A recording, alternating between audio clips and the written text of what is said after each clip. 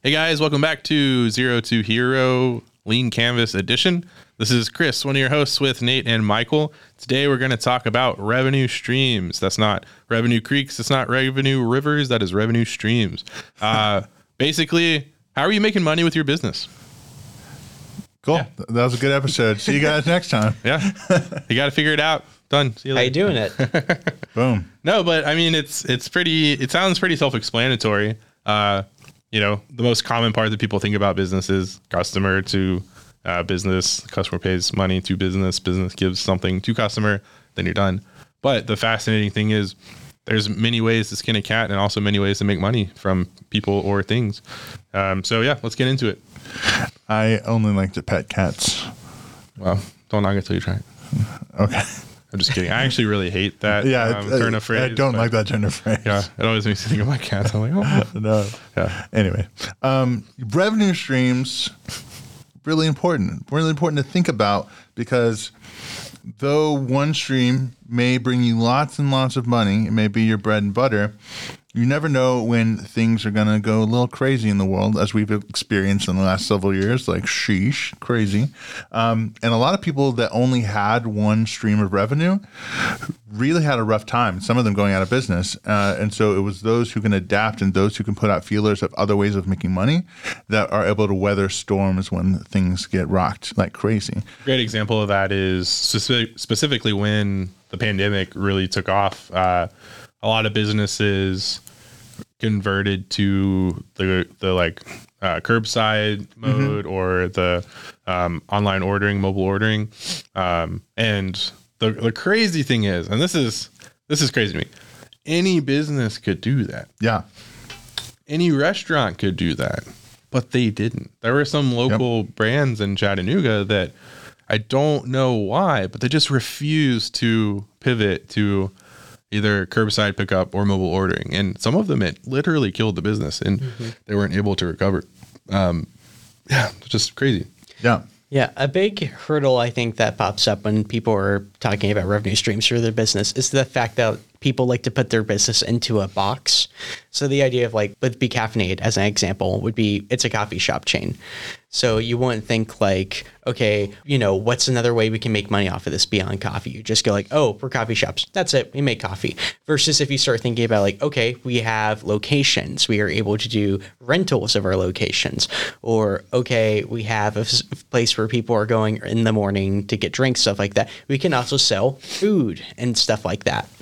And something that I've been doing recently along with those is we have drink vouchers. It's just a free drink, and I've been wholesaling them to businesses. There's been a church that has bought a bunch and hands them out to their congregation members or new visitors or something.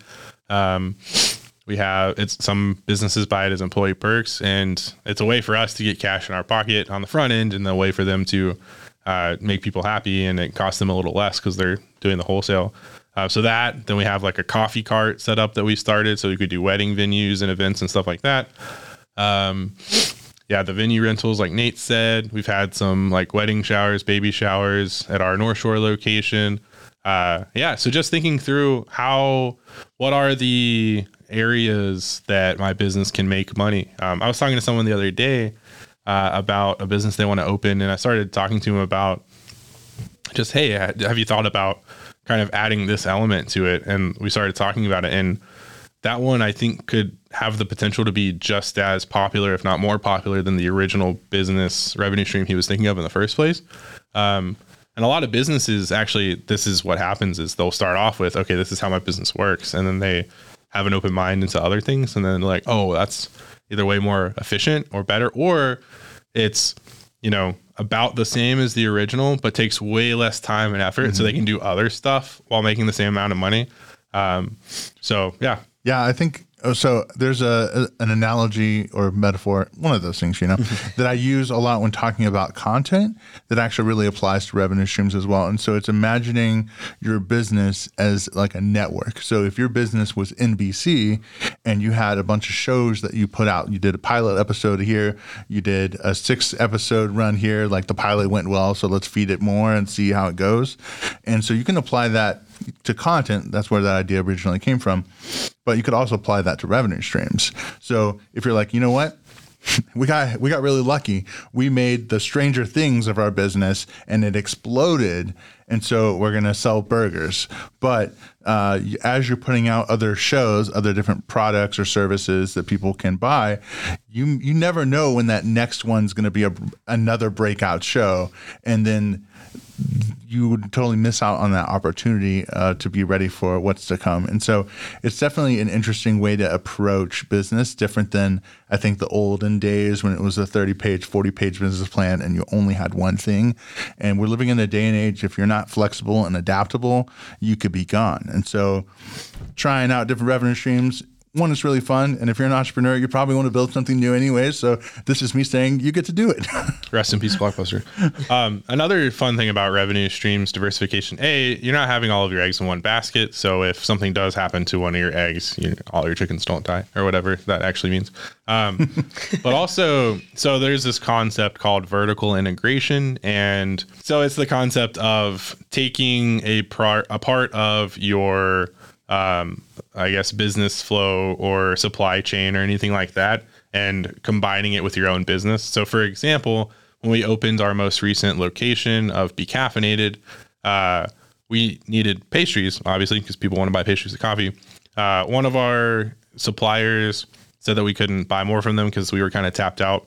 One of our suppliers stopped making the stuff that we were buying and started doing something else. And then a lot of the other wholesale suppliers we talked to just weren't taking on clients at the time. And so we said, you know what, we'll just do our own bakery. So we started our own bakery and the kitchen incubator that Launch has. And so we're, like I said in the last episode, we're building out our own bakery right now in the old B Sweets location. But now, not only are we getting a cheaper price on the pastries that we make ourselves, theoretically, but we're also going to be able to sell those to other businesses. So we'll be able to sell muffins or bagels or whatever to other coffee shops, grocery stores, businesses, etc. So we're going to make money on selling to ourselves, selling to our customers, and selling to other businesses from one thing. Another example is my business partner, Doug, has wholesale relationships with the places we buy our cups from, our syrups, sauces, stuff like that. And he's actually able to sell, because he is a wholesaler for those businesses, he's able to sell directly to other businesses at much lower price points than they can probably get. So we can sell stuff that we're buying already to other coffee shops, give them a deal, and then we make a little bit of money on that. That's another version of vertical integration. Another version that we did was with New Wave Coffee, which is our coffee roaster. We were able to start a roaster, and then we sell from that to ourselves, but Be Caffeinated is an owner in that. So it keeps it kind of out of one pocket in the other. And then also New Wave is able to sell to other coffee shops or restaurants or hotels in the town. So another form of vertical integration. So I would argue that vertical integration is the ultimate form of a revenue stream. Yeah. The quote I like is you should make money on your money on your money. So like for every dollar you spend, you should be making $3 on it. And that's kind of what it is you're selling it to yourself, you're selling it to your customer, and you're selling it to other businesses all at the same time. So yeah, it's kind of trippy. It's like Inception for business. If you don't know who Richard Branson is from Virgin and then all the businesses that go from that, it's a really interesting example of someone who does this. And so you should check out a podcast called How I Built This with Guy Raz. And listen to that episode. It's really cool. When I listened to it, I thought of Chris. I was like, oh, Richard Branson, that's what Chris is doing. And vertical integration, it's pretty dope. Yeah, he has over 250 brands under the Virgin name, basically. Crazy. Yeah. Insane. Maybe one day. Yeah. So final tips for revenue streams. Who wants to go first? Yeah, so I'll go first. A big thing that I'd recommend whenever you're like looking for new ways to diversify your revenue stream is to go with the MVP, the minimum viable product. So what that means is, like we mentioned before, like we have an espresso cart, be caffeinated. When we were making that, our goal wasn't let's spend all of our money to get like super fancy, professionally made, like giant, like espresso cart or anything like that, because we have no idea yet if it's actually going to make us money. Just get the thing running. It doesn't have to look great. It doesn't have to be the top one or anything like that. It just needs to be something that we can put out there and experiment with. Yeah, it's really good. I think another one, it's very similar to the MVP, but a slight distinction would be if you've ever seen like a woodworker and they are chopping away, building furniture, a lot of them will actually package up all the sawdust that falls to the floor in bags and then sell it off to, I don't know who they sell it to, but they figure out who needs sawdust and they sell it to them.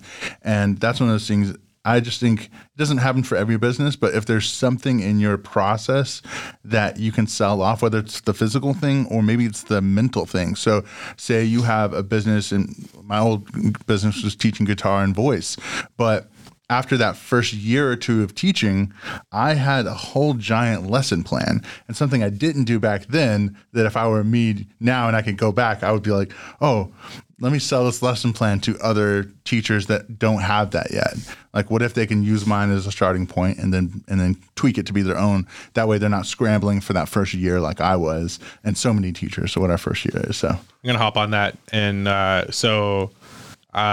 for one thing, so for example, with our business, we could do, when you make an espresso shot, you pull it as a puck and then the puck goes into the trash. We actually put them in buckets. And for a while we were giving them to gardens and stuff for composting. And that's totally, I mean, we have a soap maker that we work with now that collects them and uses them in their scrubs and stuff. We also have a ton of milk gallon jugs that we go through every day. So one business idea that Doug and I have very, very strongly tussled with and very closely almost ended up going into and buying. But you can actually, so the type of plastic that the milk cartons are is a reusable plastic, and you can basically turn it into a raw material or melt it down and put it into an injection mold. And so you could literally make things out of melted down plastic. That's fun. And if you think about it, it's literally a business that's built on something that you're already throwing away and already creating. And so not only are you reducing your waste and being more green, but you're making money on something that you're throwing away. It's insane. On the roasting side, we have a lot of burlap sacks, and right now we just give them away to people, but there's definitely an avenue in which, I mean, a lot of roasters will sell them to people for pretty cheap. A lot of roasters will turn them into other stuff. One of our baristas actually used some of the burlap sacks to decorate our North Shore location. So just thinking about all of that, like Michael said. And then my final tip is, don't be too quick to kill a new revenue stream, and don't be too emotionally attached to kill it. Given enough time to grow its own legs and to see if it's actually going to work. But also, if it's not working, don't hesitate to kill it. I've done the wrong version of both of those, and they're both a waste of time, money, and effort. There is, I would argue, an element to business where you should be emotionally attached and you should feel like it's part of you, but there also needs to come with it a level of objectivity to where if something is depleting your resources, whether that's time, money, energy, whatever it is, you need to be able to cut the head off and move on to something else. So it's fun. But it's the nature of business. As they say, that's business. You know? that's business. Yeah. But yeah, Awesome. So that's business. That's zero to hero revenue streams for the Lean Canvas models. Thanks for checking us out, and listen to our next episode, which will be coming out soon, and will be on solutions. Solutions. Ooh, solve some problems. Pretty much. Yeah. Yeah. Cool. All right, bye. All right, bye.